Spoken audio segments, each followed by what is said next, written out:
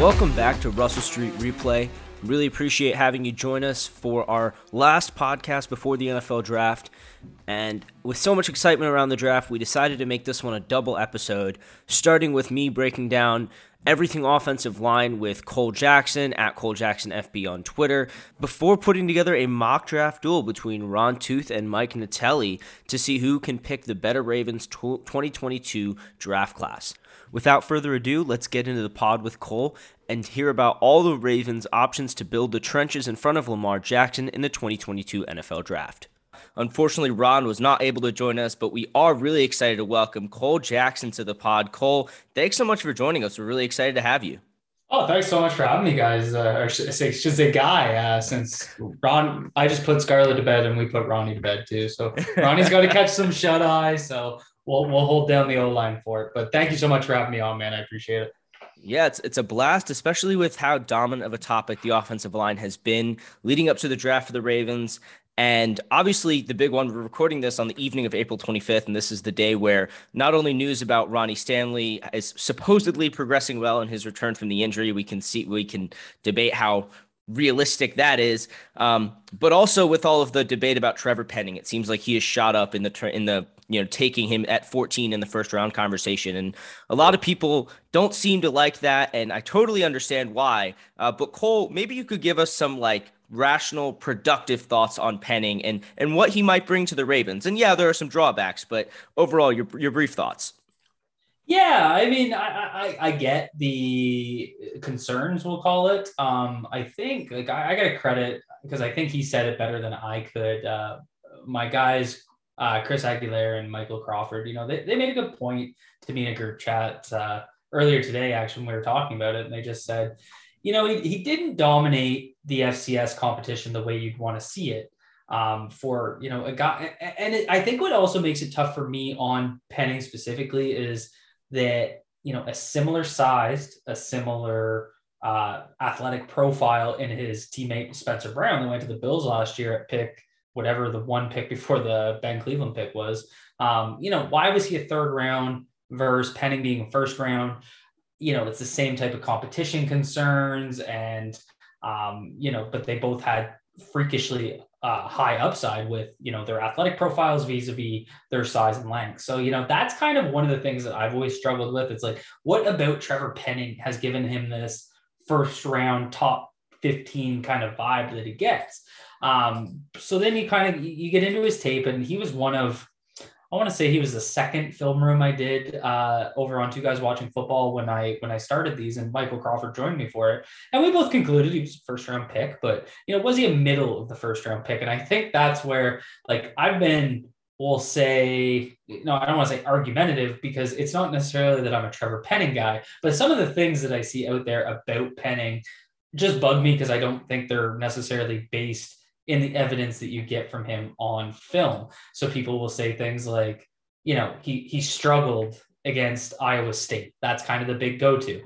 I did the Iowa State game. I specifically pulled all of his vertical set, true pass looks. Will McDonald, one of the most productive rushers he would have seen, 12.5 sack guy from Iowa State, didn't really do anything against him. He was actually ranked with the first number one amount of true pass sets in college football last year with 210. And he was, graded with a 98.5 pass block efficiency. That's good for 26th in the NCAA. So he was asked to true pass set a lot. And he was, 26th most productive. That means, I've seen the pressure rates out there on third and long, and those are definitely relevant, high leverage situations. And I do have issues with his pass protection. I think, he actually comes out of his stance pretty quick, but he gets high and he will open. You'll see with his kick step, you'll see his ankle start to open where his hip flexor opens. And that's a way of cheating. That's what most offensive line coaches will look at. And the whole reason he's doing that is because speed rushers are going to try and take him wide and low and try and dip under his punch. And so they will cheat by opening that inside hip flexor. But if he opens that too early, it's really, really hard to anchor against an inside counter. So something like a bull rush up under your post hand, that inside hand that's going to go up and throw the stop sign out, will be very tough to anchor against because you've already opened outwards, and then you're going to try and block inwards. So that's a specific example. And that's all I ask for is when we have these conversations, specifically about offensive linemen, like, let's be specific. Let's get into the meat of what the issues are. So what does Penning have going for him? Definitely fits a gap scheme. He's a powerful run blocker. He's terrible in space. I don't care how athletic he tested. He didn't look that athletic on tape. Really struggled in outside zone. You and I used a ton of outside zone. I think, at least in the games I saw, but in any of his power concepts where he's down blocking, that sort of thing, he's able to get on guys and move bodies. And that's really important. And that's kind of what leads me to my conclusion. If the Ravens had signed a left tackle instead of Morgan Moses and they were bringing Penning in to compete at the right tackle spot, I'd actually feel pretty good about him. He played right tackle back in 2019 for some games, as well as right guard. So I would have felt a lot better about that. That was the Orlando Brown rule. You kind of run behind him. They run gap concepts to the right. And then his pass protection is going to be hidden a little bit by the fact that it's not Lamar's blind side. So I would have felt better about that. So I still have concerns with them. Do I want him at 14? No, because I just think there's going to be better players available at that pick. It's that simple. But, is he a terrible player? People call him bust. He's filled with all the bust potential. I just don't see that. He plays with outside hands. That's another issue. That's what's led to a lot of his holding calls. His own coach, Duke Manyweather, said that himself publicly on Twitter. Like, he knows he needs to. And I can't discount that enough. He is currently working with literally the best offensive line trainer in the world, a guy that's been recruited by numerous NFL teams to be their offensive line coach. He wants to run O-line masterminds. So that's obviously a huge factor in all this, because he's been getting the best work this summer. I know some people might think that's cliche. Technically, anyone can pay to be trained by anyone. It's just like getting a personal trainer. Fair enough. But if I'm looking at a guy that I'm trying to see make that jump, I'm glad I'm seeing him with the best. It's about that commitment. It's about the commitment to wanting to take it to the next level. And I mean, one of the reasons I was excited to have you on the pod is because even in these couple of minutes, I feel like I've just learned so much about Penning as a prospect. And there are a couple things that I want to bring out. One is the whole left tackle, right tackle thing. I think that's something we're going to get into later about what are we looking for in terms of tackle. And I just don't think Penning fits can step in for Ronnie right away, but projects his future right. If we're at a point where Penning is playing a lot of snaps at left tackle early in the season, I'm pretty worried. But at the same time, I really see the potential for him as a right tackle, as a mover in the run game. That's what we look for in right tackle. And again, part of me is not being an offensive line expert the way you are. I tend to just trust the Ravens are doing all of their homework and they're doing all their due diligence. They're seeing all of this, and it's not like they're oblivious to some of the same concerns that, the community seems to have. But clearly, that they have a plan for it. If they want to take him, they would have a plan to develop him in a way. And I feel like that's the other part of this conversation is at a certain point, you just have to let it happen. And I know you definitely feel this way. Just get to the draft, let it happen, and go from there.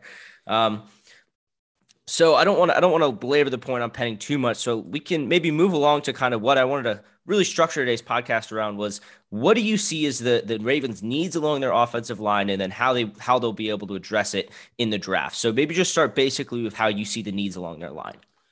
Yeah, I mean, it obviously, we get the news today, and does that mean that Ronnie's we saw the video that came out where he did like the 4-mile walk on sand, and he's not wearing a brace, and like it's good news.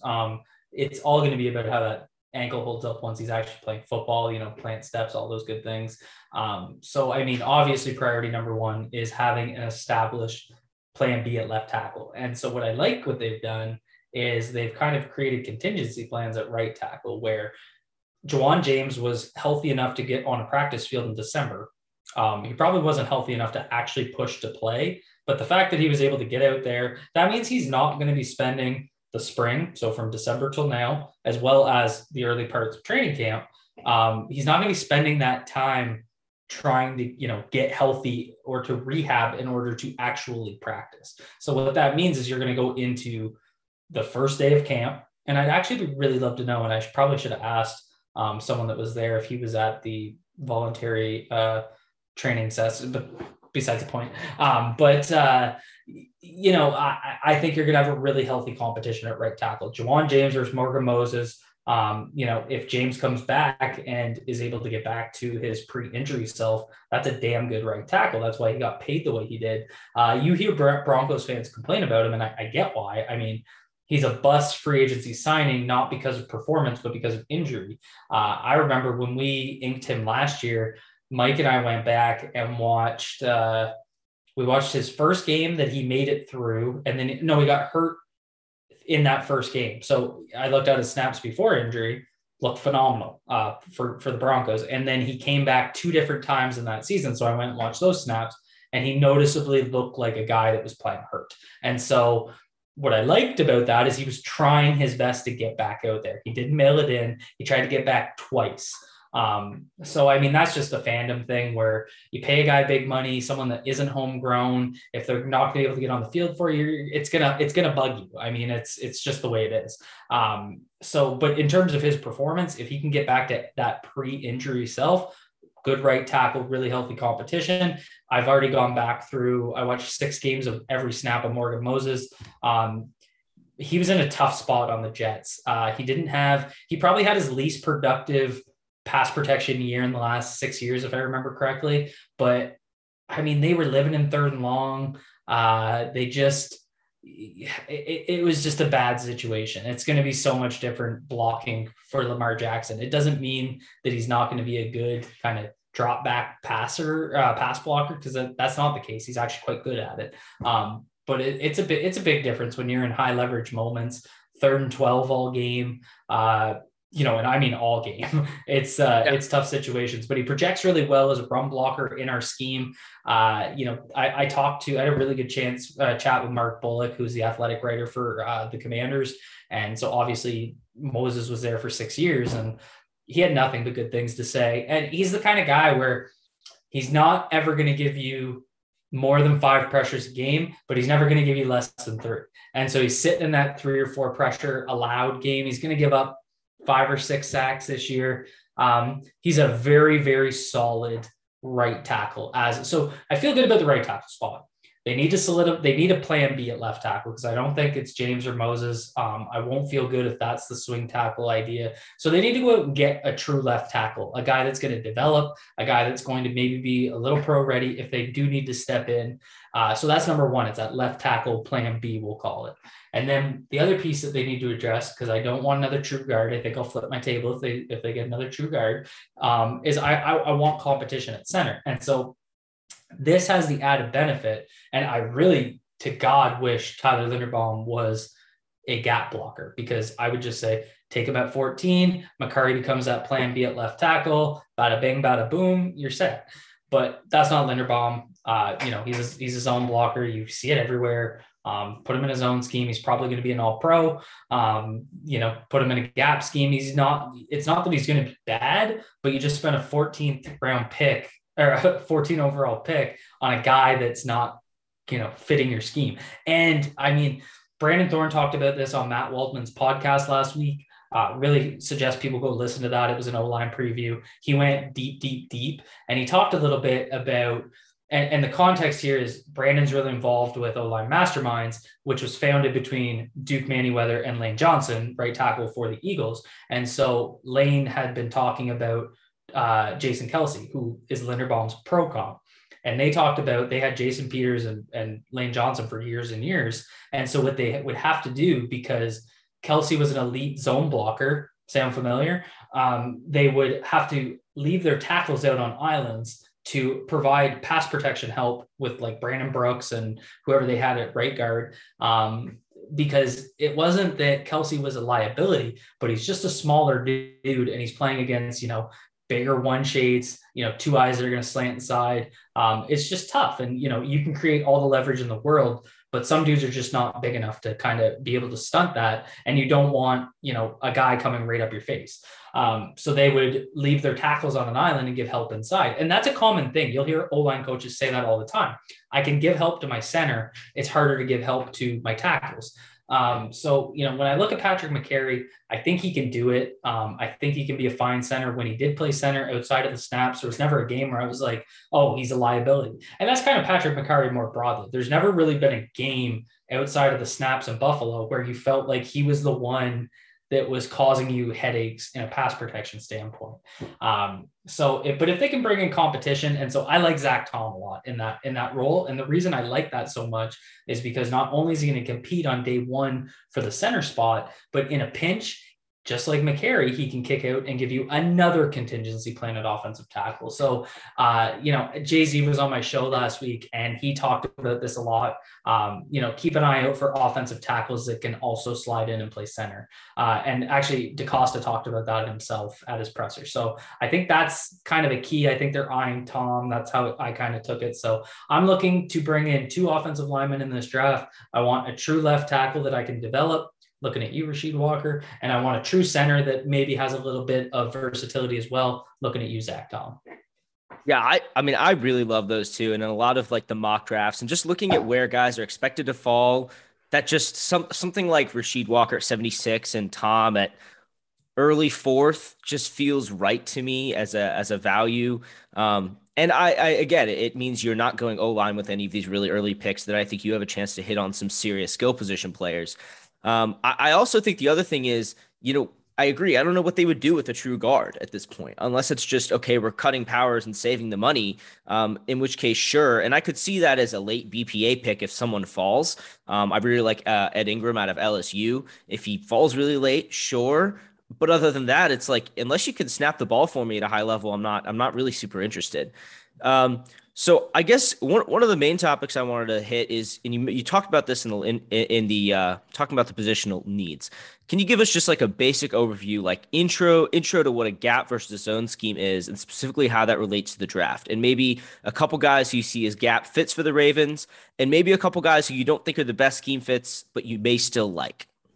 Yeah, I mean, gap is usually referred to, when I say a gap concept, I'm referring to anything that basically the play is designed to go through one of the gaps. That sounds kind of like a bad explanation, but it's really that simple. So if I'm running power to the right, it's designed to go behind the tackle. So it's going through the C gap, and then the guard and tackle are going to deuce block together to block down and clear that out while the guard pulls in behind, running back follows. So gap blocks are designed for a certain gap. Now you'll get certain plays, like a duo concept is considered a gap concept, but you're actually reading the Mike linebacker to make a cut. So you'll have 2 double teams up front. That's why it's called duos, 2 double teams. And you're kind of reading that Mike to make a cut off of one of the 2 double teams.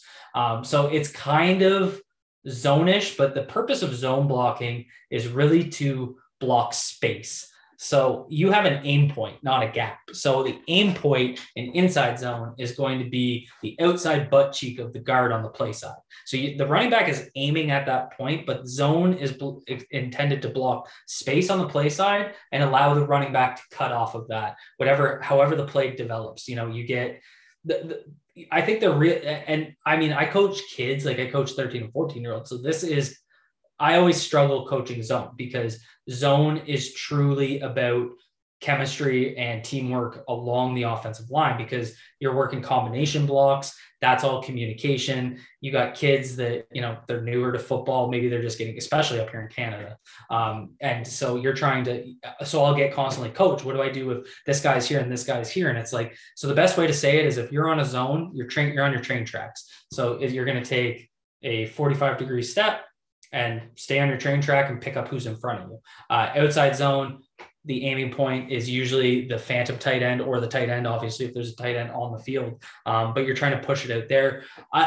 There's a lot of, is there a distinction between outside zone and wide zone? I think there is. I've usually referred to wide zone as it's an outside zone path, but it's intended to use a cutback, and then you can pair things together like a wham concept.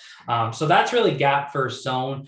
Zone really prioritizes athleticism, because you're blocking space. You're trying to get guys out in space. You're more pushing bodies than moving bodies.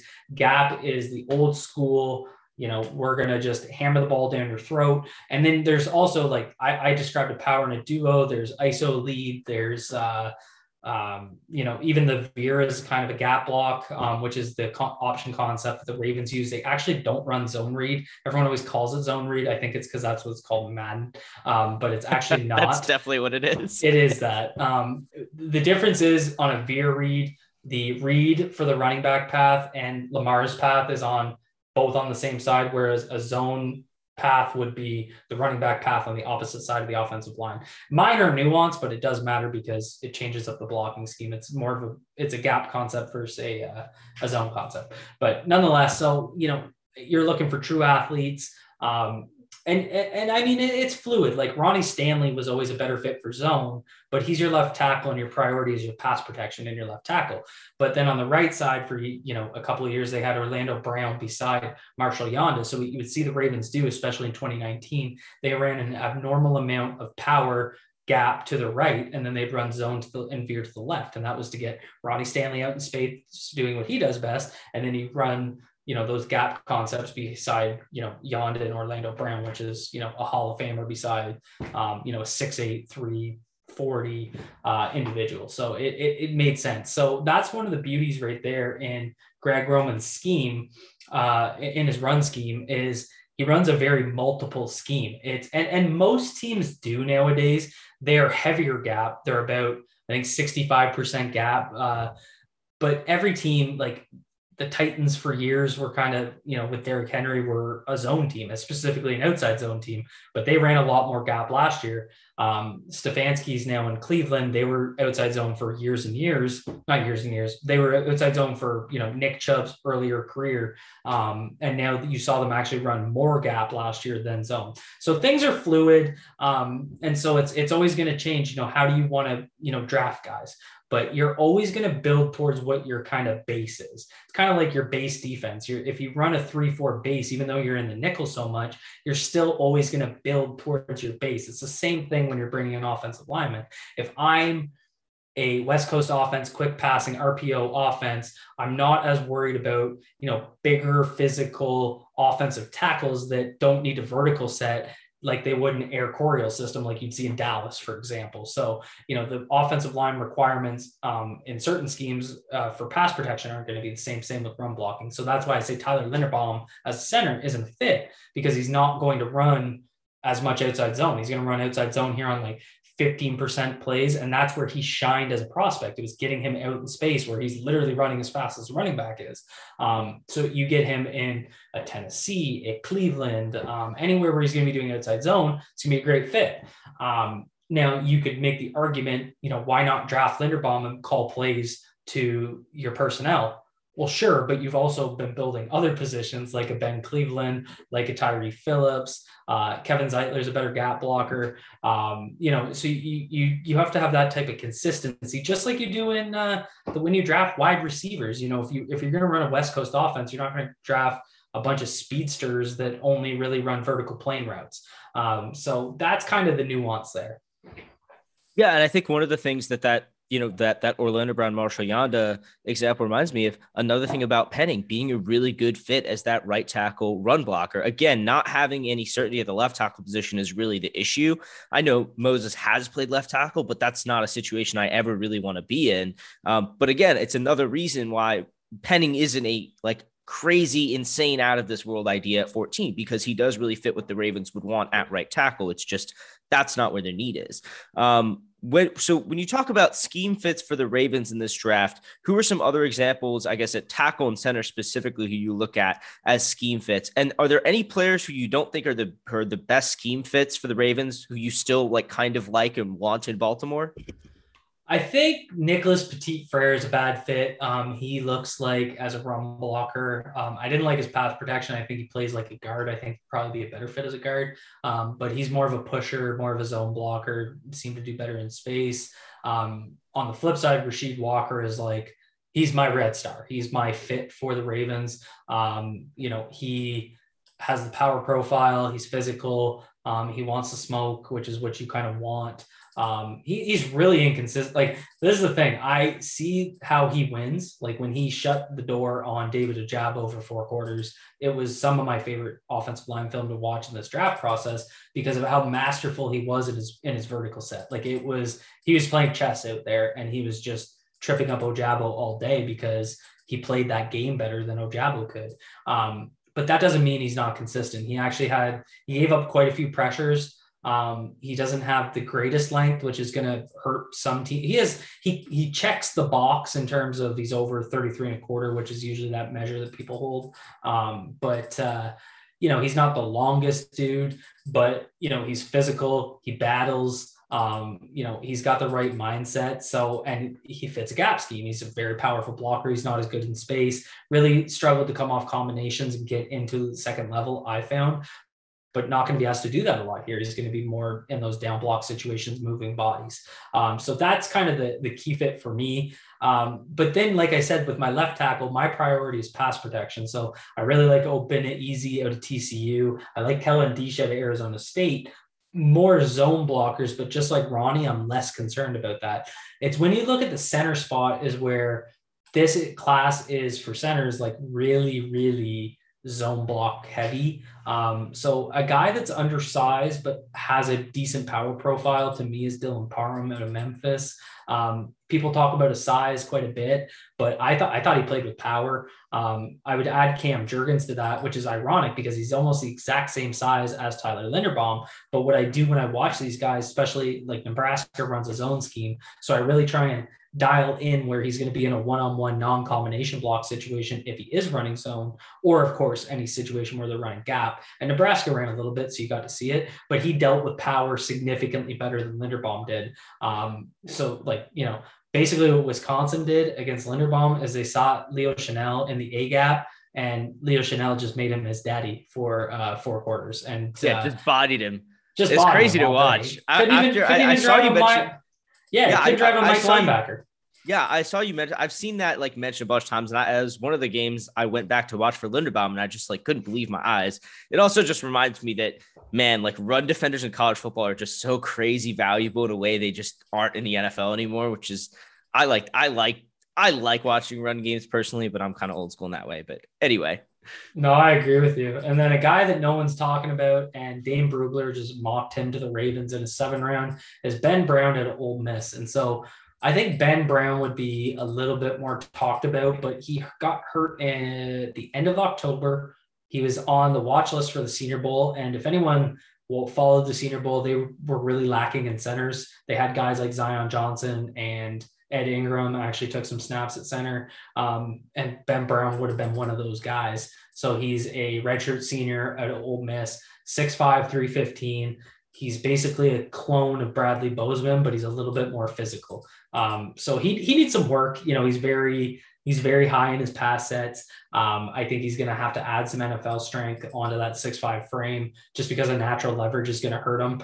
But if they want to go out there and get a true gap blocking center, you take Ben Brown in the 4th round and you let him develop. And that's kind of been what they've done at center for the last 10 years is they've kind of gone late rounds and then they just kind of stack guys and they haven't been able to retain anybody. And then there's a few centers out there. Everyone keeps talking about Luke Fortner, and Luke Fortner isn't a bad option. He's 6'4". He has a bigger frame, but most of his best work was done on combination blocks. So again, is he going to be able to make that transition to gap where he's got to blow guys off the line? I don't think he has quite the power profile, but he could probably do it. Cole Strange is a fun guy. Cole Strange needs to add to his frame. Right now, he's not really ready, but he's physical as hell. There's a game from 2018 against who's that kid that they traded? The Colts traded. No, the San Francisco traded the Buckner to the Colts, and then the Colts drafted. The San Francisco drafted. It was in 2018. Defensive tackle. It's not Kinlaw. Javon Kinlaw. Oh, it is Kinlaw. So there's a game from when Cole Strange is a freshman at Tennessee Chattanooga, starting at guard, I think it was. And he's battling with Kinlaw, who was top 10 pick in that draft. Right. And it's the battle in him that gets you excited about this kid. I've actually gotten the chance to talk to Strange a couple of times. And he's just a true Southern kid. All he does is think and breathe football. And so he's going to come in. He's going to battle. He does look thin right now. Like, I think he's got to really add NFL strength to him. And so you wonder how ready he'll be to be a starter in a gap scheme. But and I say this all the time, if I'm going to put my money on anyone, it's going to be the guys that battle. And that's what really leads me to Zach Tom, because Zach Tom as a left tackle at Wake Forest, I don't think people realize what he did to Jermaine Johnson in that matchup this year, but he shut the door on him repeatedly. And it was just straight up battling. He's like McCary. He's 6'4", 310, undersized, shorter arms for the tackle spot, not as short as McCary, but wins with positioning, quickness off the line of scrimmage, aggressiveness, physicality, things that may sound like intangibles, but again, those are the guys that I'm going to put my money on. Well, and so that kind of brings me, you come back to Tom as a guy that you really like. Is he the kind of guy that you would take maybe even as early as 100 if he was there to make sure you get him, if he's like your guy like that, especially say Walker goes before 76 or you don't go with Walker at 76, would you jump up that high or would you take Tom that high? I take Tom at 100. Yeah, I think the center. Did you watch the mock last night? Me and Sonny and Jake. So that was my outcome in the third round. I ended up with 3 third-round picks, and I took Rasheed Walker with the first and Zach Tom with the third. And so okay. I think I logged off for dinner during yeah. So that was like that's the ideal outcome where you kind of get, and that's what I was saying earlier, because not only is Zach Tom going to give you someone competing at center, but he gives you that emergency left tackle ability the same way McCary did. And look how that played out for the Ravens last year. They went from a really bad situation, and I mean, they were still kind of in a bad situation because AV was playing left tackle, but McCary came in and did a real nice job at right tackle. Again, there was no game last year where we were like, oh, McCary's killing us. And like, I know that doesn't sound like you want your tackles to dominate. I got to watch 2 years of Ronnie Stanley and Orlando Brown Jr., elite top 3 tackle play at their positions. Like, it was truly special. That's not the most realistic thing in the world to expect. So you really need, basically, you're only going to be as strong as an offensive line unit as your weakest link. And so if those guys are, one of your tackles, they're going to find a way to get the job done, get you out of games, keep Lamar safe. Which is the priority. Yeah. Well, and I think like if Macari is ever Macari kind of not, and I don't mean this in a bad way, but if he's consistently the weakest link on the line, like you are doing a pretty good job. If he's the guy that you're most interested in maybe trying to upgrade from, then your line is actually doing pretty well. Cause I thought he was really great last year. Before we signed Moses, I wasn't totally against keeping Macari and having him in the competition at right tackle. Obviously now we don't need to, but I was really impressed with how he held up against some really good edge rushers last year. I mean, it wasn't like we had a very easy slate either in the games he played. So I feel like we've gone through centers. I have one question about tackles versus guards in this class. And there's kind of 4 guys who I think are kind of getting tossed between the positions. Darren Kennard, Tyler Smith, Jamari Salyer, and Sean Ryan are all kind of thought to be played tackle in college, thought to be something they're guards in the NFL, something they can hang at tackle. What are your thoughts on each of these 4 players? And maybe potentially some fits in Baltimore. I'm not 100% sure about how Salyer and Ryan will fit, but I think Kennard and Smith would fit pretty well. I think Smith would be a really nice fit as someone that could come in and kind of be, kind of the plan B at left tackle, but also give you that left guard competition if Ronnie was right. So that's kind of what intrigues me about him. The thing about Tyler Smith is, and I know Ravens fans love him, and it's not that I don't love him, but similar to Trevor Penning, really needs to kind of rebuild his technique, especially with his hands. I always say, get your hands out of your pocket. And what that means when I say it to the kids is they will come out of their stance and their hands are basically down to or below their hips. And that's hands in your pockets. Tyler Smith's hands are some of the weirdest things I've ever watched on a prospect, just because they're so undisciplined and he just doesn't really seem to care. And it does hurt your strikes because think about it like you see it in basketball all the time. guys that are coming out of college that have big windups for their shot are easier to defend than guys that have quick releases. Like look at the way Steph Curry shoots a ball. Same concept, as I'm going to bring my hands out and strike them, if I have to bring them up further, that's why you typically see as tackles go into vertical sets or even quick sets, their hands are usually at, their tits. Like that's what I say, get your hands at your tits. So that's kind of the big thing for me is his hands are a mess. He hits high and wide.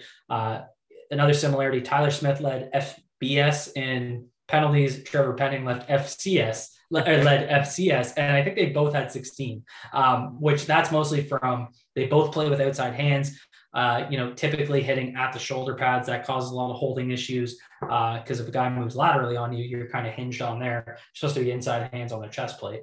And outside hands is actually a technique that was taught by the Green Bay Packers, and it's a way of varying your technique. It's another tool in your toolbox, and it can be helpful if you have the foot speed to mirror and kind of kick or post step with your guy, but without the other, without the feet to match it, you're kind of screwed. So otherwise you're just literally stopping and grabbing them, and that's going to get called. Exactly. Yeah, exactly. Especially at the NFL level. And then Tyler Smith also needs to kind of fix his feet a little bit. I'm less concerned about that because he tested so well. So he does have the athleticism. He's also mean. He's got that kind of edge to him that I think you like. So I think he can play left tackle, but he's going to give you that ability at guard as well. When I look at Sean Ryan, it wasn't really, it was funny when I went to watch Sean Ryan, I found myself watching Greg Dulcich like the whole time because he was just such a fun watch. But Sean Ryan is, I think the big thing that gives him some potential, I think he's going to be a guard, but I think what would give him potential at tackle is how efficient he is with his feet. He doesn't really waste steps, and that is kind of what, eliminates that, or not eliminate, it grows your margin for error when you kind of lack athletic upside. But I thought he kind of had a weak outside hand, and so that's kind of a bad combination. If you don't have the range and your outside hand's weak, you're going to really struggle to kind of bend and get to guys. I think as a guard, he's kind of a really nice fit. So that's kind of my thoughts on Ryan. On Darian Kinnard, I just didn't really like him as a player at all. I really don't see him as a tackle. I see him more as a guard. But as like a player overall, I just wasn't thrilled. There was nothing that he really did where I ever kind of found myself being like, okay, yeah, no, this guy's good. And that doesn't mean that he's bad. It's just like he didn't wow me at any point watching him. And also Trayvon Walker did some really mean things to him in that Kentucky Georgia game. Like he was long arming the daylights out of him. And Kennard's supposed to be the big physical road grader, and then I mean, Trayvon Walker is the best run defender in this class, so obviously that's relevant. But I kind of felt though Kinnard was like being given as he's one of the more powerful guys, so it's like you kind of want to see a little bit of a trade-off there. And I didn't think that I got that. And then with Salyer, again, you talk about guys that are battlers, undersized. Yeah, I think he's only 6'3". 325, if I remember correctly. That dude gave up 4 pressures in the SEC this year. I don't think he measured in overly long with his arm length, but I'm looking at it right now. He's played all 5 positions over the last 3 years for Georgia. He spent most of this year at left tackle and right guard.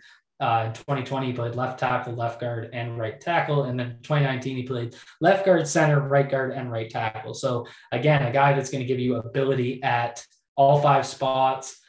He was 3rd this year in the NCAA with pass blocking efficiency. He's an absolute freak. He allowed 4 pressures this year, two hurries, 1 hit, and 1 sack. So that's really impressive in the SEC. And I know they're more of a run team, and they didn't, when they were passing, it wasn't necessarily a deep passing attack, but you watch him and you're just thrilled with how he moves. He's very efficient. He's powerful. He gets his hands on guys. So I think he's got a lot of upside. He came in at 33 and 6'3" arm length. So that's passable again. But he's just one of those guys where I don't know where he's going to play on an offensive line, but he's going to find his way to start for a long time in this league. He's that kind of guy. He fits the Ravens. He's a powerful guy. It's just like the upside of him is he can come in and play all 5 spots for you, but he's going to be the true left tackle. So if you get Salyer and like the second round, maybe the third round if you're lucky. What's the next move? Do you get, a Rasheed Walker? Is Rasheed Walker going to be there? Do you need to trade up for Rasheed Walker? So it kind of becomes this weird trade-off of how you kind of build out and create that contingency plan at left tackle. Yeah, and I think that being the priority is important. And I think for me, that's the reason that Linderbaum was I just can't handle him at 14. Like I could handle him later in the first or trade back, but because you would take Linderbaum over, I would think at least Penning, if not Cross being there potentially, and that would really hurt me. That brings me to my last two questions. One is brief thoughts on Charles Cross. As seems like the only of those top three offensive tackles, those consensus top three, that has a shot at being there at 14. I've seen it happen. I don't know. I just think there's a decent shot. ESPN has it as a pretty high as like he's the most likely pick for the Ravens at 14. So I'm just curious to see what you think of Cross. I think he comes in. He's your pass protector at left tackle right away. I just think I have questions about him fitting in a gap blocking scheme, but I think the upside's worth it. Interesting thing, and Thorne made this point on Waldman's pod, is that the offensive coaching staff is he at A&M or Mississippi State? It's not Mississippi State. The coaching staff that brought him in before, can't think of his name, brought in the air raid, which is the big argument against him. They were actually a gap blocking offense. So he was recruited as a gap blocking tackle. Interesting. I didn't know that. Yeah, so that's kind of one of those things where and I don't follow college football that closely, so that's why I get on so many pods to listen, because you get those little nuggets that you didn't really quite think of. But, when you watch his tape, he's in an air raid offense, so he's not run blocking a lot. But when he does, you never feel like he's more of a pusher than a true mauler. But I've seen him finish guys. I've seen him move bodies. I've never kind of felt like he was soft. So I've comped him to Ronnie Stanley a few times, and my comp to Ronnie Stanley is more that, he can be a true pass protector at left tackle that needs to develop his run blocking skills. And that's really what took, because the left tackle is always going to hang their hat on the pass blocking. It's never going to be like, oh, he was a great left tackle because of his run blocking. No one ever says that. When you talk about the greats, the JOs, the Walter Jones, it's their pass protection. But what really brings those guys into the elite stratosphere, the Tyron Smiths, the Trent Williams, all those guys, is that they are able to pass protect and also make a difference in the run game. And in 2019, when Ronnie took that step to elite status, it was because his run blocking got so much better. He was playing a little bit more physical. He was moving bodies. They were using him on that veer concept where he would kind of get out in space and use his athleticism, and he was hitting crucial seal blocks for Lamar. So that was really what kind of took him a step up, and I think it was really important. So with Charles Cross, the question is, he's your ultimate, insurance at left tackle, because he's similar to Ronnie Stanley as a prospect, in my opinion. Not as polished as Ronnie was coming out of Notre Dame, but he's also not going to go top 6 probably. So that's also relevant. But it would be that ultimate insurance at left tackle. And then what would happen is, if Ronnie was healthy, you're probably going to start him at right tackle. And so people are like, well, Morgan Moses goes to your bench. Yeah, I get it. But, given the injury history and the fact that you want to ensure your tackle situation, I don't think having a higher paid backup tackle that at least we can call him a swing tackle in that scenario, because he at least has experience in 2020 playing 2 games at left tackle for the Commanders. So, if he's your active game day tackle, he can get in at left tackle and he'll get you out of that game. And then maybe you need to go put Moses at right tackle and slide Cross over to left tackle for the next week. So I think in that scenario, you feel pretty good about what you did at the tackle position. And then there's also the fact that Ronnie Stanley, if he can't get healthy this year, is his career over? Like, what happens at that point? At what point are you like, oh shit? So if you do get Charles Cross, he's going to give you that long-term, okay, we got another franchise tackle. So, you might end up in a situation though, where you have a $22 million left tackle and 14 overall pick right tackle. I can think of a lot worse scenarios to be in. So I don't necessarily feel bad about that situation. Yeah, I mean, I definitely prefer Cross to Penning. I would assume you're in the same boat. Without a doubt. Yeah, he's far and away OT3 for me. Yeah, and so the big debate, a funner debate actually, is Raymond versus Penning, in my opinion, because Raymond again gives you, I think Raymond's 25 years old. Hate that, a prospect, especially a first rounder. Definitely wouldn't take him at 14. But in a trade back or a trade back up situation, if he was somehow there, he is an intriguing guy because he has true left tackle ability. He's got those movement skills and pass protection. He's a true pass protector. Again, I think he's more of a pusher. He's not necessarily a road grader, but he never really, there was never a time where I was like, oh, this kid's soft. And he's also newer to the position. So you might be able to it's really, can he play right tackle for you? That's kind of where I struggled with him. But if they're trying to ultimately ensure that left tackle spot, if Ronnie Stanley can't get ready for week 1 and they found a way to get their hands on Bernard Raymond and he's your week 1 left tackle, you're feeling okay. And actually age is probably a better thing because older, more physically mature guy. He's a converted tight end that's been able to get his weight up like 65 pounds in the last 2 years, and he's maintained his athleticism through it. So that's also really impressive. But I think Penning versus Raymond is a much better, conversation. It's kind of like, you have, they're so different. It's like you got a young guy that needs technique improvements versus Raymond, who is like an older prospect who's converting to a new position, still learning the nuances of it, but has all the physical abilities in the world. So it's just such a fun debate between those two. Yeah, and I think this is where the value of the prospects and how other teams value the prospects come into play, because I think the Saints and the Chargers are both probably looking at Penning at their picks after us.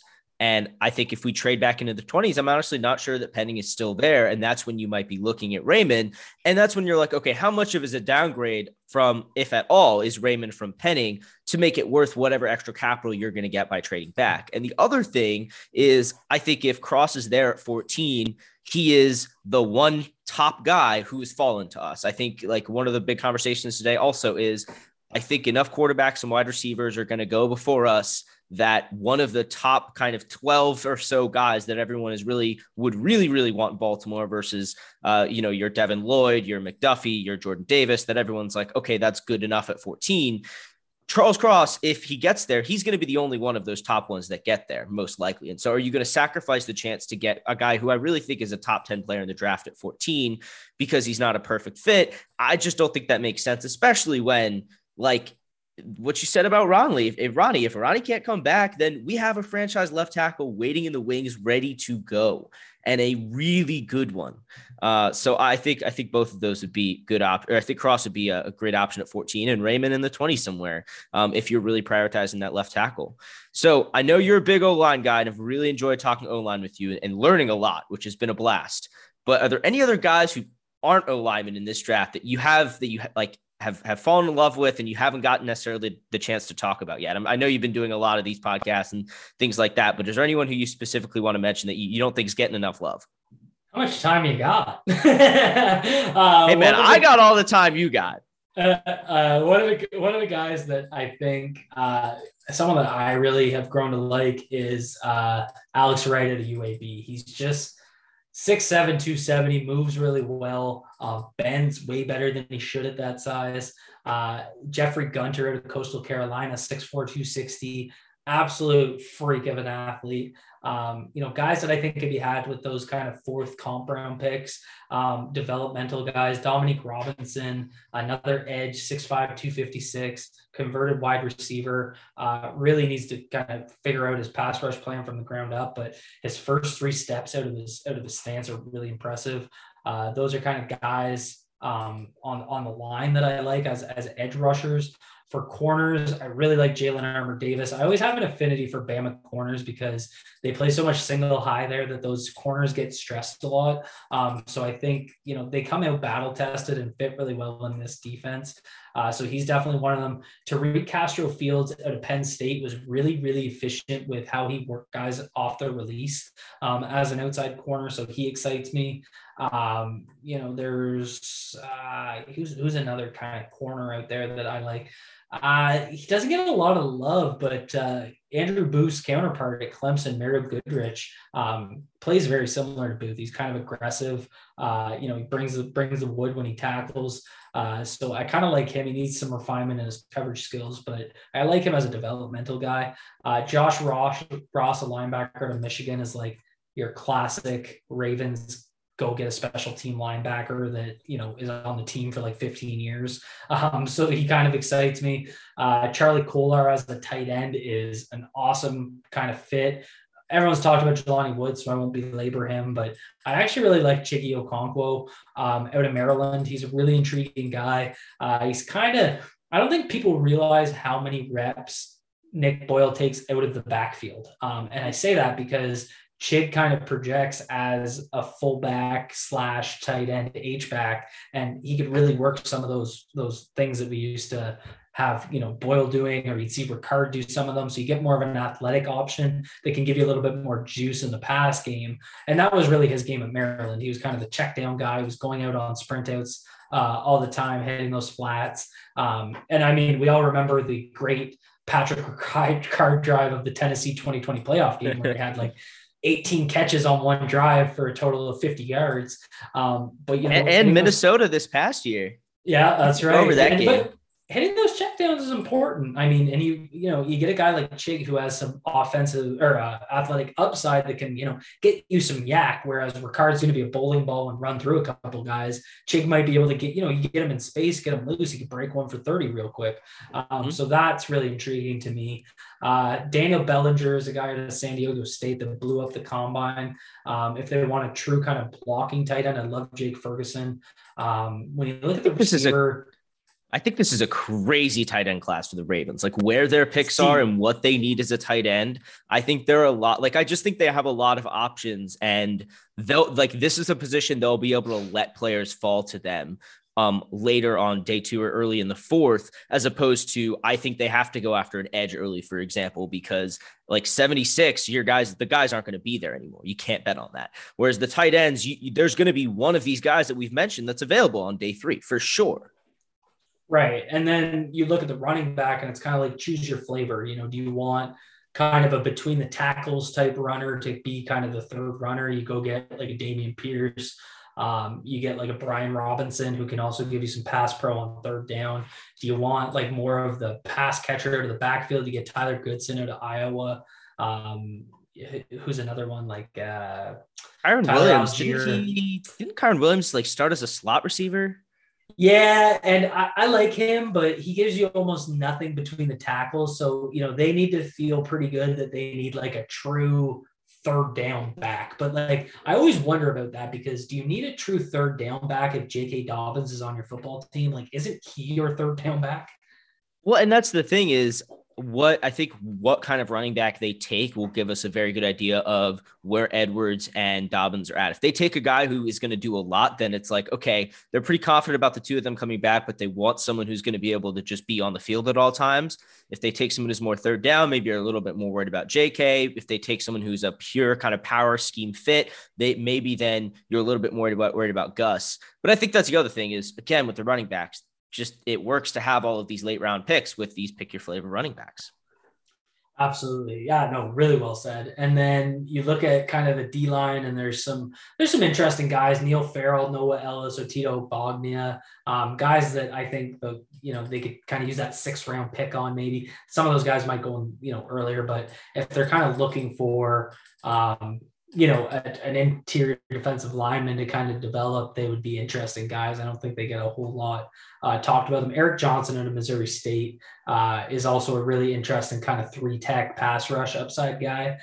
Thomas Booker out of Stanford, the Henningsen kid out of Wisconsin, really intriguing guys. So, I mean, there's so many out there. I've watched so much film now that, guys have popped, and it's just I'm at the point where I'm let's just get this thing going so I know who's on my team. We all know how you feel about that at this point. Yeah. To the aggressive point.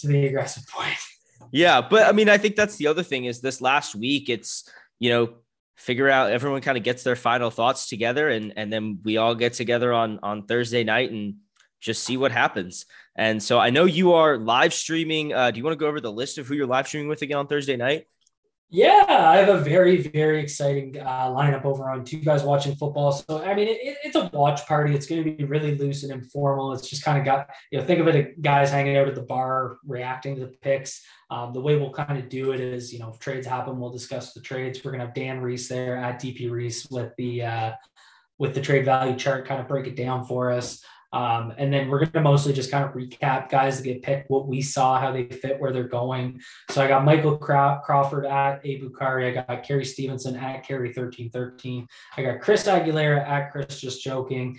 I got Denard Melton at Denard13, also of the Fire Zone Show on YouTube. I got James Ogden from RSR and his own site, redstarbaltimore.com. And I got Adam B. Moore of RSR. So it's kind of it's some of the top evaluators in this class, guys that I've had the privilege of, talking through various players. I wrote some profiles for the draft guide that James put out. So, I tried to get the best evaluators I could to kind of cut these guys up as we go and really get into kind of the film. And then what we're going to do is once the Ravens make their pick at 14, we'll still kind of cover picks as they come in, but I'm going to download a couple games and we'll get right into the film of who the Ravens pick and then start chopping it up and see what we see. So it should be fun. Hopefully we're not watching Trevor Penning because there'll be a meltdown on Ravens Twitter.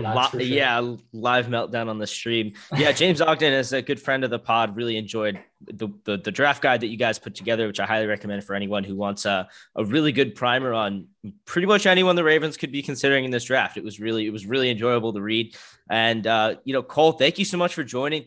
All the work that you put in this pre-draft season it's really great for all of us who are trying to learn more, especially about offensive line play. And it's one of the things I really appreciate about you joining today. I really feel like I've learned a ton in this time we spent together, even though it was longer than we planned.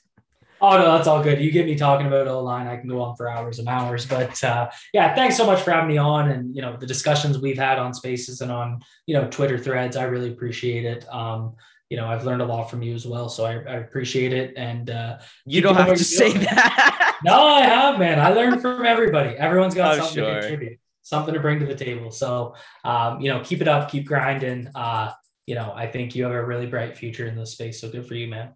For sure, man. I really appreciate that. And thanks again so much for coming on. Now we'll go ahead and switch on over to the mock draft duel between my co-host Ronald Toothe and our good friend Mike Natelli, who has recently launched his site called MikeDrafts.com. I highly recommend checking it out for any interest you have in the NFL or MLB drafts.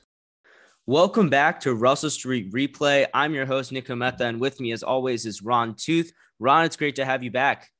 Yeah, no, thanks for having me, pal. You and Aiden held down the fort last week while I was, handling some business, but it's good to be back with you here. Yeah, it was a pretty fun mock draft duel, a segment I'd like to do at least a couple more times before the draft next week. And with us to do another mock draft duel today is our friend Michael Natelli. He's just launched his new site, MikeDrafts.com, which I really highly recommend you check out if you're into the NFL draft. And he's also going to be doing some MLB draft content at some point as well. Mike, thanks for coming back on the pod. Yeah, it's good to be back, guys. This is he's like a resident mock draft aficionado, so I'm really excited to have the two of you on for this duel. So I'll just go over the rules again real quick for our listeners. It's pretty simple. We're using the mock draft net or the Draft Network's mock draft machine. I have it set on the normal speed. We're going to go through the Ravens 10 picks as they are already set without any trades. And basically at each pick, I'm just going to have Ron and Mike give me who they'd take when that pick comes on the board for the Ravens based on who the simulator offers to us. Guys, any questions or are we good to go? No, I think everything's pretty straightforward here. Let's let it ride.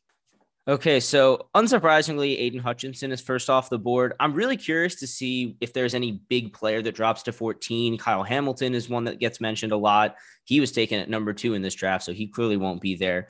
And coming around to pick 14, let's see who's at the top of the board here. And this is kind of the nightmare scenario that we've talked about, right? Actually, this is almost exactly the nightmare scenario. To give everyone a quick recap, Aiden Hutchinson, Kyle Hamilton, Evan Neal, Ikem Ekwonu, Trayvon Walker, Charles Cross, Malik Willis, Kayvon Thibodeau, Ahmad Gardner, Derek Stingley Jr., Garrett Wilson, Jordan Davis, and Jermaine Johnson are all off the board at 14. This is the nightmare, I feel like, for the Ravens, in which the objectively best player on the board right now has to be wide receiver Drake London, who I'm obviously a big fan of. Much to Nikhil's happiness. But if you don't want to go, this is exactly the scenario why I think London needs to be in play, because this could happen. Jermaine Johnson and Jordan Davis are two of the players who people have been leaking to the Ravens a lot because of their needs along the front seven. But it's a good chance they're neither of them are there at 14. And you're looking at Drake London. You're looking at Trevor Penning. You're looking at maybe Andrew Booth Jr. or Trent McDuffie, the top two cornerbacks. I think it's worth mentioning Devontae Wyatt, even though I'm pretty sure he's off the Ravens board because of his domestic violence concerns. That's something the team has been pretty absolute about. And I would be really surprised if they went with him in the first round or at all, honestly, because of those issues. They have a pretty strict zero tolerance policy. So, Ron, what are you thinking here at 14 with this board? Well, Drake London sitting there is very, it's very tempting. I think at this point, when you kind of scroll down a little bit and you look a little further at the guys who were there, McDuffie, Booth, things like that, Karlaftis, there's a lot of guys in that, excuse me, that sort of 19 to 30-ish range that, maybe you can trade down, pick up some more extra picks, maybe like a third, something like that. But should you not be able to get out here, and should nobody be willing to trade up, which, to be honest, would be kind of surprising to me, just looking at all the receivers that are there right now, London on the board, Jamison Williams, Chris Olave, there's still some of those really premier guys that, teams are going to be looking to take, especially some of those receiver needy teams at the end of the first, like the Green Bays and the Kansas Cities, things like that. I do agree. Trade down would probably be the best option. Yeah. But I don't know. Mike, you have a clear preference here? I'm torn between three. And so I was hoping that Ron was going to run out the clock while I forced myself to decide. I'm between London. I'm between Andrew Booth, and then just going best player available, which to me is Devin Lloyd, who I know on the TDN, I think they have him at like 25 because of linebacker value. But, statistically, the Ravens did have one of the worst linebacking groups in football last year. Patrick Queen obviously took a huge step forward, and I have to imagine that some of his lower end performance there in the first quarter of the season probably had a lot to do with that. But Lloyd to me is he's another bailout best player available in this case that I'm totally fine with, because I see the evaluation on him, and I do think he's a very good player. Yeah, so I'm split on those three. But that said, I probably would go London here. But I also think that if a team's going to trade up, I think it's actually going to be for Jameson Williams. Especially when you see teams that can be a little more patient, like the Eagles and the Saints sitting there at 15 and 16. The Saints seemingly traded to get 16 and 19. I don't think for a quarterback. I think to be more competitive in the NFC this year and get a tackle to replace Teron Armstead, then get a receiver to supplement Michael Thomas.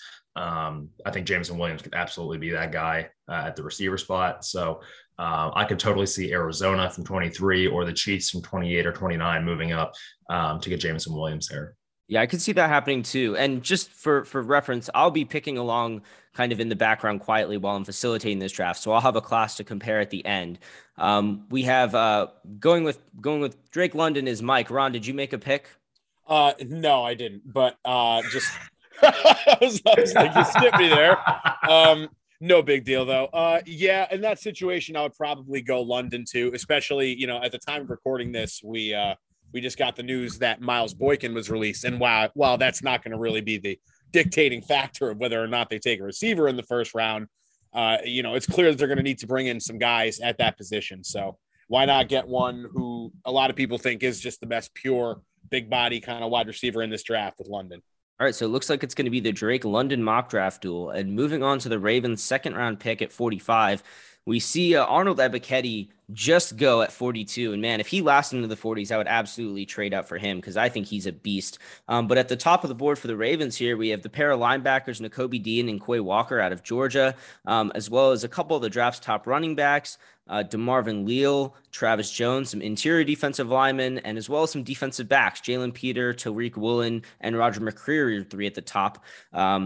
What are some names that jump out to you guys at 45, especially after taking a wide receiver? Does this pick make you want to look for more of an immediate impact player at a key position of need like defensive line versus going at another somewhat luxury that might be linebacker?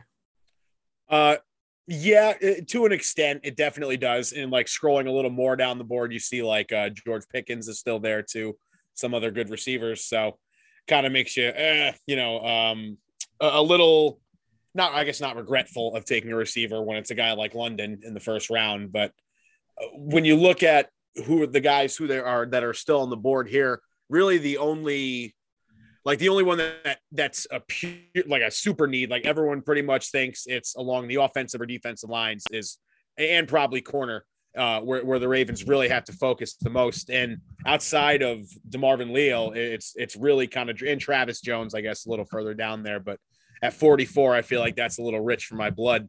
So I'm probably just going to go best player available again here. I'm going to go Nakobe Dean, just get a speedy linebacker to put next to Patrick Queen and really just kind of shore up that position because, that number 2 middle linebacker hole, people kind of like to act like it's not a major concern right now, but something tells me if it's not addressed in some kind of substantial way before September, people are going to be complaining about it really quick, at least in the passing game. Mike, who jumps out to you on this board? Yeah, so I would probably go Dean as well, but for the sake of variety, give me Jalen Pitre. Petre's done a lot of similar things on the Baylor defense that Daxton Hill did for Michigan. You just brought in Mike McDonald. This is taking Pitre is not a slight at Chuck Clark. I think that instead what it actually lets you do is disguise a lot of coverages by letting either of them step up and play in the slot. You can drop Pitre into safety and have Clark as a sort of a box cover linebacker. We know that coverage out of the linebacker spot was a big issue for the Ravens last year. Josh Bynes just at his current age doesn't really have the juice to keep up with some of these freak athletes at the tight end position. And so it kind of checks both boxes, right? It gives you some linebacker options, it gives you some safety options, and it also gives you some slot corner options. So while he may not be the best player on the board, I think that the value proposition of checking so many different boxes with one pick is too good to pass up. Yeah, I mean, I hear buzz about him as a potential like late first rounder, very early second rounder, even just because he does bring a lot of skills that are kind of built for, okay, covering tight ends and really good linebackers and slot receivers. If you can do all three of those things at a pretty high level, then you're going to be a plus contributor in the NFL right away. And I think that impact is what the Ravens need to be looking for in this draft. I know in a lot of our conversations we've talked about they have some really high-end talent. Now you need some guys to fill some roles and take on some specific jobs, especially on defense. And so I like Peter for that pick. Moving on to 76, this is a surprise to see Travis Jones, interior defensive lineman out of UConn, all the way down here at 76. Also available pair of tight ends, Trey McBride and Isaiah Likely. Darian Kennard, the interior offensive lineman or tackle, if you prefer, from Kentucky, as well as a trio of top edges, Kingsley Enagbare, Drake Jackson, and Nick Bonito, all available on the board here. This is a pretty rich board at 76. I know you guys like to do plenty of drafts, Mike, especially you. This is one of the best boards I've seen at pick 76 for the Ravens. And I wonder where Ron is going here. I think it's likely that we know his decision. And in that case, Ron, I will go to you. And I know you've mentioned it before, but are you going to go with Isaiah Likely here? Is that the chalk Ron move? It is the chalk Ron move. I think third round might be a little high for me, and it breaks my heart. It's surprising to even still like to see him so high up the board. It really feels like he's like kind of shooting up people's projections, kind of like everyone was behind the 8 ball on him. Couldn't be me, but no, there's a lot of great pleasure here, Matt. As you mentioned, Travis Jones is there, Kingsley Enagbare, some good guy, Drake Jackson.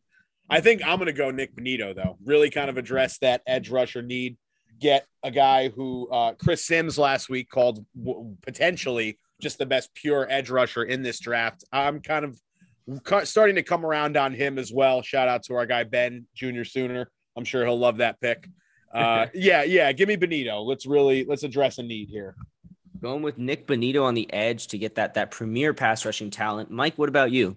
So I will once again, so this is the fun of going second. I will once again sort of stake my claim that Bonito would have been my guy. For the sake of having some variety, let's go Drake Jackson. I do like the idea of a guy with just a lot of physical tools being put with Mike McDonald, who you could tell in interviews with both David Ajabo and Aiden Hutchinson, they both just talked about his ability to help them figure out what it is they do well and then go do lots of it.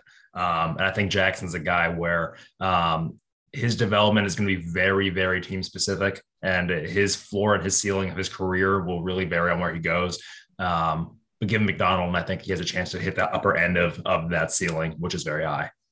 Yeah, and I think one of the things is interesting about this edge class is we're kind of expecting the Ravens to potentially double dip. I think that's something a lot of things we've talked about, just because they have only one starting edge player right now in Odafe Owe. Bowser looked really good walking into the castle earlier today. The Ravens, some of their early offseason workouts started today, but we don't know when he's going to be back to full strength. And also thinking about wanting to use him more as a star linebacker, playmaker kind of guy, and really having someone like Benito or Jackson or an Agbare that can just pin their ears back and pressure the quarterback from the edge.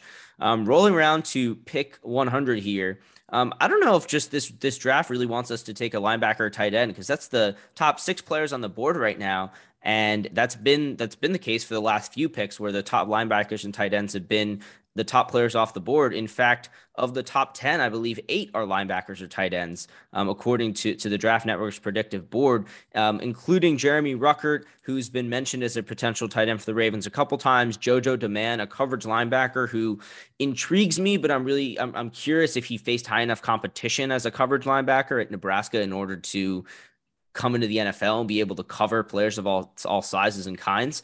There's also Zion McCollum, the athletic freak who's been linked with the Ravens quite a few times just because he fits their mold for what they like in an outside corner between his size and just crazy speed, as well as Alec Pierce, which is a wide receiver that the three of us have talked about as the big body type that the Ravens are looking for.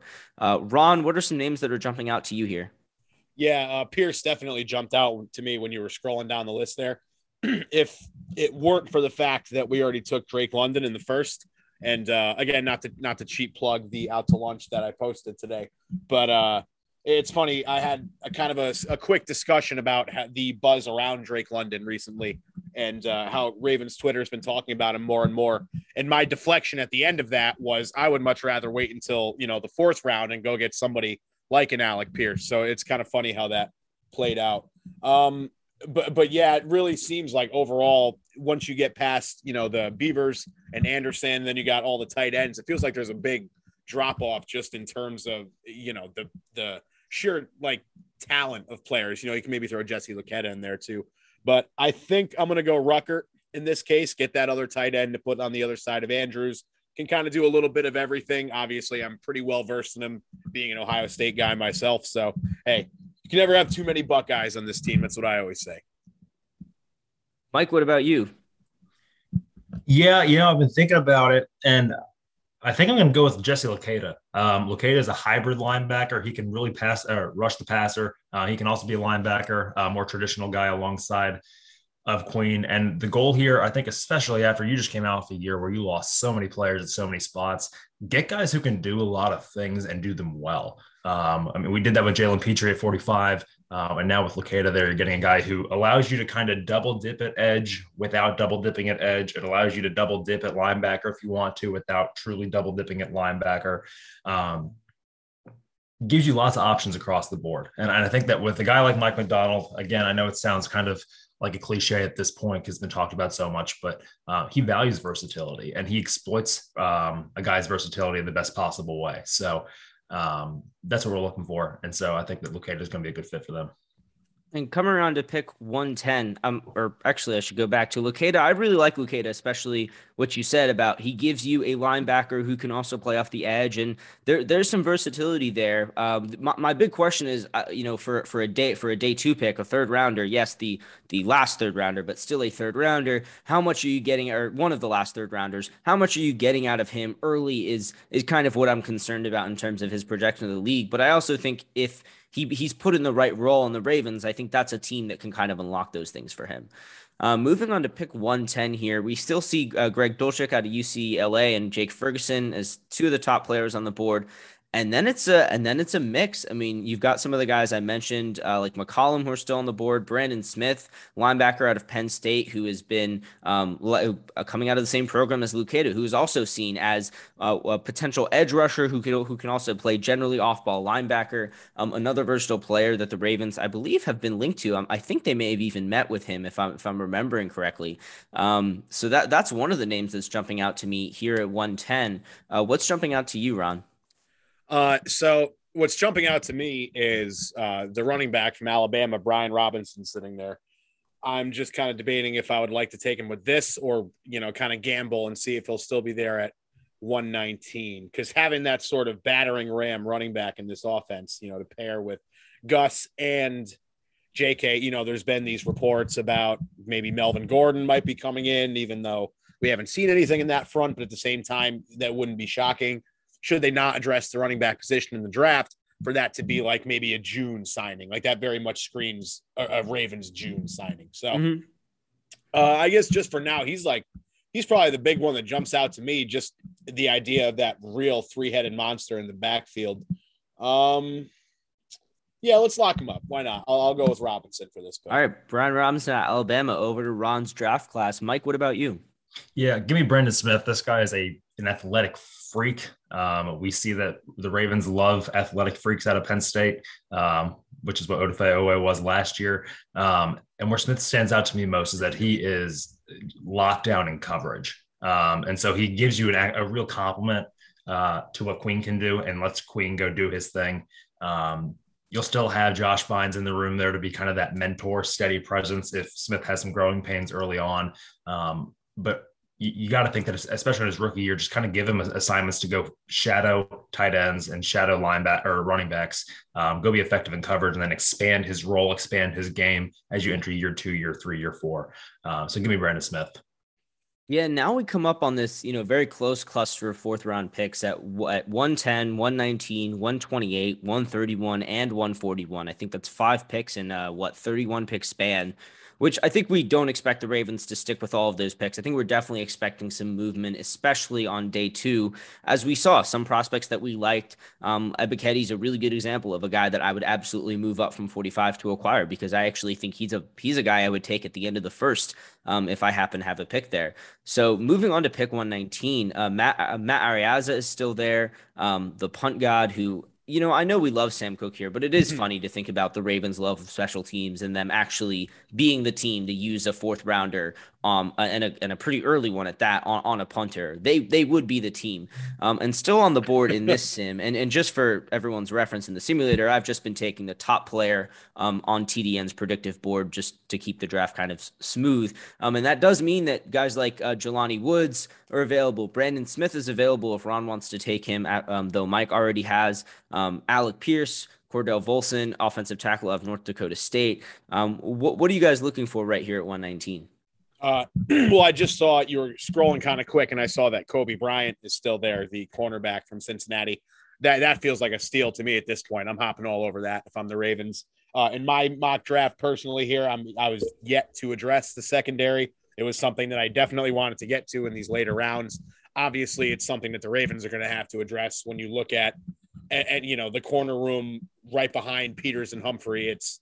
It's pretty quiet in there because there's just nobody there. So if you can bring in a guy you can develop like Kobe to kind of sit behind them and also probably get some good playing time this year as well, I think that's a slam dunk pick in the 4th round. Mike, anyone that you see that you really like here? So I'm trying to keep track of who I've taken and relative to this board. I think a couple of my guys are still on here. Give me Jalen Armour Davis. We took Jalen Petrie, who can play inside. I think we need another corner, though, who is more of a true corner. And so this way you're sort of doubling up in the secondary, making sure that you're good to go. Really like his upside. And, of course, hilariously, this means that Arriaza is the top player on the board, and at least in our sim, will be a Raven as I continue on here. This is one of the areas of the draft that I think there is the most kind of lack of consensus about, especially within like the Ravens community of people who we talk a lot on Twitter about this stuff. And there's just no clear idea of what to do with these picks, because this is where I would say you don't necessarily draft only for need, but you start thinking more about need in these rounds after you try and get the best players available, because it's rare you have a 14 and a 45 for this team. Usually it's a 25 or later and a pick in the 55 or later range. And so having a pick in the teens and the 40s means, you're going to look best player available more than you are in the later rounds. But now you want to fill some holes. And I think a good example of that would be Jelani Woods, who is the tight end from Virginia, who's at the top of the board, who had an unbelievable athletic testing circuit before in his pre-draft process, and is exactly the kind of vertical threat the Ravens would want to add. Chigo Okonkwo was another name out of the University of Maryland, another vertical threat that they would want to add to this offense. Looking further down, there's Zach Tom, who really intrigues me as a versatile offensive lineman. A couple interior defensive linemen that you're going to start to see. One example is Jermaine Lowell out of Arizona State. After that, it starts to really thin out in terms of the quality and the depth of this class. It seems like the Ravens having most of their picks end at 141 means they're going to get several high upside contributors without having to take too many flyers on late round day 3 picks. Though I do still expect them to add a day 3 pick at some point. Yeah, for sure. When you look at the board here, and not just the way that this board shook out, but just in kind of a general sense, I think this is probably the place, if the Ravens do look to address a running back spot, short of like something crazy happening, like, Breece Hall falling to them in the third, something like that. This is probably the spot they'd look to address that position. I'm not going to for my draft, but when you look at some of the guys in this part of the draft, Zamir White, Dameon Pierce, even Hassan Haskins, the pass catching running back out of Michigan, there's still a lot of guys there. So this is probably the area of the draft where I would start looking for them to, focus on drafting that number 3 running back, unless they sign Melvin Gordon before then, in which that changes everything. I think for me, though, I'm going to go with Josh Jobe, the corner out of Alabama, kind of doubling down on my last 2. I went with Bryant for my last one. We'll go Jobe here and really just kind of build the future of that corner room. I mean, there's no better guys you could sit behind and learn while also getting a lot of good on-the-job experience like Humphrey and Peters. So, for Jobe and Bryant in my mock personally, that would be, be pretty sweet. Yeah, one thing I really like about that duo is that even though they are rookies and do project as somewhat developmental corners, I'm okay with them playing a fair amount of snaps as rookies because they played a lot of snaps against really good competition last year. And so at a certain point, you kind of, they can at least hang in there and they're not complete liabilities. Like, I can't think of a good example, but there are definitely some physical freaks from smaller schools that teams are excited about, but they're not really sure. I mean, Zion McCollum's a good example from Sam Houston State that teams are excited about, but the ability of him to contribute right away is questionable. Mike, here at 128, what are you thinking? Yeah, I know that Woods is the best rated tight end, but I'm going to go with Chigo Okonkwo out of Maryland. Woods is still a lot more raw, in my opinion. What you can ask him to do right away is just less. Okonkwo is just a more established tight end. And, part of why I think it was so important to invest in London early on is that when we saw Lamar Jackson at his best, he was primarily throwing to tight ends. And then while he was by no means an elite receiver, he also had a 6'2" guy out there in Seth Roberts. And Miles Boykin was a bigger part of the offense at the time. And so you were essentially giving him the broadside of a barn to try and hit. And with this draft, what you're trying to do is get him back to that, especially with Boykin gone. Rashad Bateman is currently the only receiver that is 6 foot or larger in the receiver room. And if you want Lamar Jackson accurate, you need to give him more big targets. And so if you give him Andrews, you give him Okonkwo, you give him Drake London, you start to give him some size, along with Rashad Bateman, who is not a small receiver by any means. And so I think that if you want him to get back to that 2019 form, you got to give him more of what he had in 2019, but better, which is what we get to do here. So give me Chigo Okonkwo. Yeah, I really like Okonkwo, and I think Woods or Okonkwo are kind of the 2 tight ends I kind of prize the most, partially because of the pick range I expect them to in. I think it's easy to just use a 4th rounder on them, whether it's 119 or 128. And I also think that they can learn a lot from Andrews. Andrews is developed as a really cerebral, smart tight end, is one of the kind of underrated parts of his game. And I think that that's something that he's going to be able to pass on. And I think the idea of having, thinking long-term, having a trio of, okay, you still have Ricard locked down, you have Andrews locked down. I think this team is going to move on from Nick Boyle after his contract expires, unless he takes a really significant pay cut. Because the injuries have just been a problem. And instead, you think about a guy like Woods or Okonkwo, who the Ravens are actually quite good at coaching up tight ends blocking. I mean, Andrews emerged as a great blocker this past season. And it's an aspect of the game where I think Woods and Okonkwo both have the size, if they really work on it, to fit that Ravens mold of a tight end. Here at 139, this is a super interesting juncture to me because if you can somehow figure out what the Packers are looking for at 140, that's how you're arguably going to optimize these picks. Even though they might be looking at a completely different player than you are, at least knowing what's going to be available one pick later could be really useful when you have these 2 picks so close to each other at 139 and 141. Alec Pierce is a big name that we've been talking about that's still on the board. And then after that, it's just a handful of players. Jermaine Lowell's interior defensive lineman that's still there. A lot of running backs here, as Ron was saying. I could definitely see them going running back. here at this juncture as well. A couple offensive tackles who are probably more developmental guys, although I'm a big fan of Max Mitchell out of Louisiana. Amari Barno out of Virginia Tech seems to have a lot of the physical traits, but very little of the refinement that you'd be looking for. Jack Sanborn, a linebacker out of Wisconsin. There are a lot of intriguing names here that I think this is part of the reason why I think the Ravens should use one or both of these picks in a trade at some point, is because I don't think you need two bites at this particular apple. I think I'm comfortable taking one of the several players that's available here. Ron, anyone that you prefer? Yeah. I like your strategy as well. It's funny because I feel like the player that Green Bay would be trying to trade up for in this scenario would be Pierce. He would essentially be kind of the new Jordy Nelson out there. But if I hadn't taken London, I would take him. So exactly. And I'm still kind of going back and forth on whether or not I want to. Yeah, you know what? I'm gonna just for my draft. Yeah, let's double down on the wide receivers. Let's to Michael's point, the argument he made about surround Lamar with as many big bodies as possible to also complement, the Hollywood Browns and the Batemans, who's the kind of the more tough catch guy. Well, and I know we rushed you with that first rounder. So if you at the end when you're presenting your class, if you want to give us a different first rounder, we can let that pass. Honestly, just for the diversity's sake of the draft too. Yeah. No, it's okay. We'll stick with this. I like the idea of bringing in both of those guys, to be honest.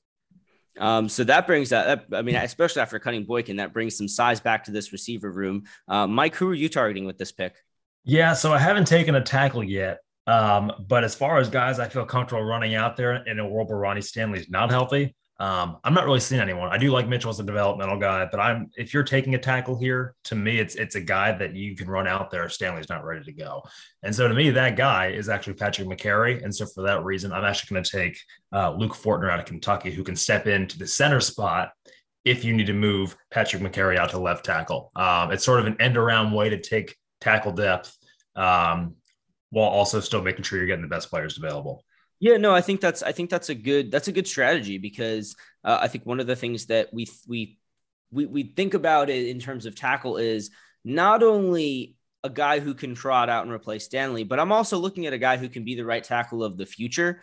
And I'm not also seeing any of those guys here at this point. The rest are mostly developmental guys. I think there's kind of a gap between the top three. There's a couple that might go late first, early second, and then there's going to be a lot that go the rest of day two.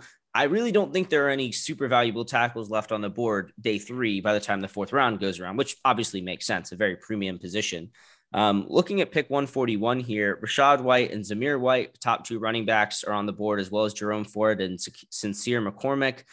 Further down, some of the offensive tackles that we just talked about are still on the board, as well as Atida Ogbonia, an interior defensive lineman of UCLA, who I quite like. Now further down, there's a lot of safeties. I know Verone McKinley is a name that the three of us have talked about a little bit. Ron, are there any names that jumping out to you here after taking Alec Pierce at 139? None that are really overly jumping out at me. For the sake of my draft, I am going to go Max Mitchell here, just because I don't want to kind of risk that going into the last, their last pick, having to get an offensive tackle. I'd rather get a guy who, even though he is a little bit more of a project, I feel like he's the best of the projects, if that makes any sense. You know what I mean? So, I'm going to go with Mitchell here with my second to last pick. Mike? Yep. So this is where I have Areza penciled in. I guess I don't technically know if he'd fall here. We don't know, because I think one of you guys took him earlier on, but for argument's sake, I'm going to assume he fell to 141, and that's where I'll take Areza. It's not even so much that he's a great punter. It's the fact he's a great punter, and also the fact that by taking him, you have to think that you're freeing up that punter spot, moving on from Sam Cook. So when you factor in that $2 million or so, along with the 2.45 that Miles Boykin just created, 4.45 is almost exactly what Marcus Williams' year one cap hit is, for perspective. So when you talk about the flexibility you're giving the Ravens by doing that, the value of getting a guy who's just going to help you dominate the field position game, and also freeing up $4.5 million functionally between him and Boykin, Cook and Boykin. You can also go get another really good player, probably a better player than you get taking a guy at 141. So that's kind of the dual logic there. Yeah, and I think now the gap between that last fourth rounder and then the Ravens sixth round pick, which I believe is pick 196. I think this is somewhere in the fifth round. I think they'll add a pick just because it feels like a really long time to go without a pick. And I think they'll want to be active in day 3 of this class. They've talked about targeting this class for a couple years, especially after COVID hit, and seeing how many players were going to get an extra year of experience before they came to the NFL and be even more well-rounded. And especially in terms of the makeup of where this team is right now, I think we can agree that's a pretty major priority, is having guys who can come in and be, if not starters, obviously you're not drafting all starters on day 3, but reliable backups who you're comfortable putting in a pinch. As the Ravens were in several pinches last year, you need to be aware of, what kind of players you're getting on day 3. And the extra year from COVID really, really helps the development of a lot of these guys. A name at the top of the board, I know Mike's probably going to jump at right away, is Darion Kendrick out of Georgia, cornerback. A lot of cornerbacks at the top of this board: Chase Lucas, Tariq Castro-Fields, and Isaac Taylor-Stewart, as well. And Kellen Diesch, who PFF really likes Kellen Diesch because of how well they graded him last year, but I just can't see him projecting in our scheme at all. Further down, there's a couple tight ends: Charlie Kolar, who I think is very underrated, as well as Austin Allen, Tyler Allgeier, running back, Tyquan Thornton. Again, if they're going to go, instead of going with any early picks on a wide receiver and take a stab on a late round big body, that might be Tyquan Thornton. Any other players here that you're especially looking at, Ron? Nobody that I'm really super keying in on. My pick here would probably be Darion Kendrick. When you can get, this might seem like a little bit of a chalk and a surface thing, but I feel like a lot of times people tend to overthink things sometimes. I look at Kendrick. He was a corner at a huge school. Obviously, Georgia won the national championship this year. He had 2 interceptions in the game against Michigan, the national semifinal. He was a former wide receiver, actually. He was converted to corner. There was some behavior issues. I think he was arrested for something that was later expunged. He was dismissed from Clemson, I believe. So there might be some issues there. I know that there were some guys that we passed on earlier. I believe with Devontae Wyatt, it was because of the domestic violence issue. This is a little different. This isn't, what he was arrested for. It was, I believe, drug and gun charges. So not great. But the charges were also dropped against him. So who knows? Maybe they just wouldn't want to take that on at all. For the sake of this draft, I think anytime you can bring in a starting SEC corner to your team, I think that's a good thing. So I'm really the theme of my draft is kind of using these later rounds to really rebuild that cornerback room. So, yeah, let's go. Let's take him. Yeah, it's worth considering. I mean, Peters is entering, this is the last year of his contract, right? And then, it depends on if I know the team loves him and I really like him as a player, but it is a business. And with Lamar Jackson's contract increase that is going to come in one form or another, it's going to be hard to hold on to 2 all-pro cornerbacks like that, especially a guy like Peters who, he's later in his career and he's probably going to demand a little bit more money than he might actually be worth to stay in Baltimore before he tests the open market. So I'm very curious to see what happens there. Mike, are you also going to go with Kendrick or mix it up a little bit? So it's hard for me to take him because I just don't think he's there at this far. I don't know the guys at TDN, so I don't know why they have him down at 180. To me, I don't see him getting out of certainly the 4th round, if not the 3rd round. Yeah. So just for quote unquote realistic sake, give me Thomas Booker out of Stanford. I haven't taken an interior guy yet, and Eric DeCosta has talked about wanting to make sure that he adds some youth to that interior room. So give me Booker. He's been climbing lately. He has a lot of really good traits as far as being a guy who's not just a true nose tackle, but can do some other things as well. I think he'd be a good fit. Okay, well, that concludes our draft class here. And first, Ron, can I have you just read off your draft class and give a brief overview of kind of what your takeaway is from it? What do you think the Ravens get out of it? Yeah, so I went Drake London, Nakobe Dean, Nick Benito, Jeremy Ruckert, Brian Robinson, Kobe Bryant, Josh Jobe, Alec Pierce, Max Mitchell, and Darion Kendrick. As I mentioned a couple minutes ago, the theme, at least of, sort of the end of day 2 into day 3, was rebuilding that corner room. It's something that, John Harbaugh and Eric DeCosta have expressed. It's a point of emphasis. And if you can't go and get, a Sauce Gardner or a Stingley in the first round, why not just build it with sheer numbers? And when you can bring in 3 guys, all of whom could step in and at least aren't, let's say, playing in big time games and moments, aren't foreign to any of those guys you bring in, Bryant Jobe and Darion Kendrick. So that was good. You bring in the big body guy in Drake London, along with Alec Pierce. So you give Lamar 2, really, really big targets to throw to this year. Nakobe Dean and Nick Benito really help kind of reshore up that front 7. And then you got some other cool little pieces in there to play with too, like Ruckert, who can slide in right alongside Mark Andrews. We mentioned that Boyle probably isn't too long for the Ravens. So having a guy in place who can already come in and sort of fill that spot and have a year underneath him before that happens is good. So, I guess it's kind of addressing a few different holes in this one. And Mike, what about you? Can you give us an overview of your draft class? Yep, let's go. It's pick 14, Drake London, receiver out of USC. 45, Jalen Petrie, the safety / slot corner hybrid out of Baylor. 76, Drake Jackson, the edge rusher out of USC. At pick 100, it's Jesse Luketa, the edge / linebacker hybrid out of Penn State. 108, it's Brandon Smith, linebacker out of Penn State. 119, Jalen Armour Davis, corner, Alabama.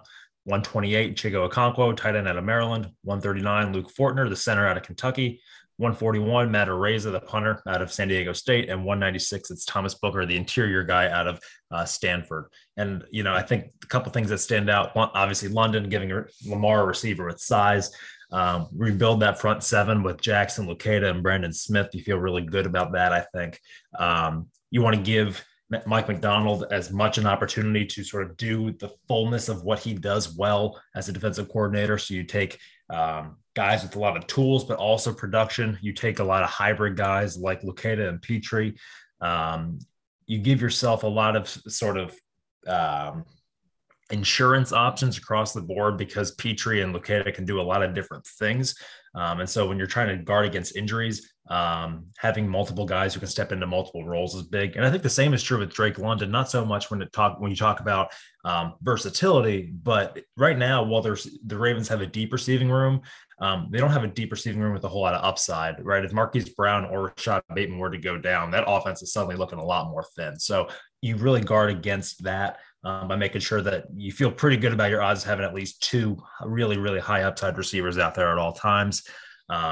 You shore up against Ronnie Stanley's injury in a more creative way by allowing Patrick McCary to potentially become that swing guy or the emergency left tackle, maybe kick out to right if needed, by having a steady center and Luke Fortner. And then you play the field position game with Matt Araiza, who can just really help you set yourself up well on defense by pinning defenses far back on the field. We'll also freeing up some cap space by letting you move on from Sam Cook. So, probably wanted at least one more high upside guy there late in the 4th round. That's maybe the one place I wish I could have improved, but as a whole, feeling pretty good about it. Yeah, I really like both of the draft classes, and I was kind of picking along and making my picks on a separate note document in the background. I'll give mine now. I also went with Drake London and Nakobe Dean to start. It's just such obvious best player available to me in that scenario. London is a top 10 talent to me, and Nakobe Dean is a first-round linebacker to me, even though he's not necessarily built for what I'm looking for in a Devin Lloyd type linebacker. Lloyd to me is a top 15 player. And so getting to me, the second best linebacker in the class in F45 is great for this defense. But then I started to go kind of pick off my needs, and I tried not to reach for anyone too hard, but here's where I went. I went with Travis Jones, interior defensive lineman out of UConn, who I noted was available at 76. At 100, I went with Zion McCollum, and that might be a bit of an early pick for a guy who's developmental corner. But like Ron mentioned, I really think learning behind Marlon Humphrey and Marcus Peters is going to get the most out of him in a way that honestly I'm not sure another team could. Brandon Smith is another guy I'm a huge fan of. Again, being able to I see a ton of edge upside for him, but also being able to learn from Bowser in terms of playing that kind of star linebacker role where he's a little bit more roving and flexible than just pinning his ears back and going after the pass rusher.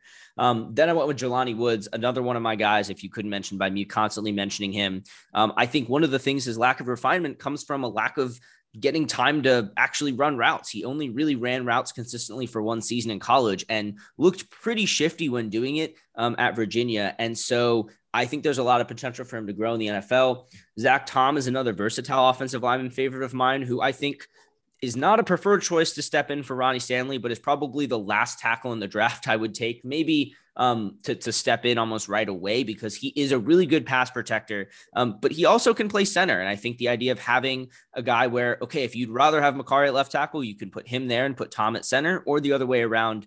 I keep thinking that flexibility when you don't know the true state of your offensive line is really important. I then went with Josh Jobe at 139.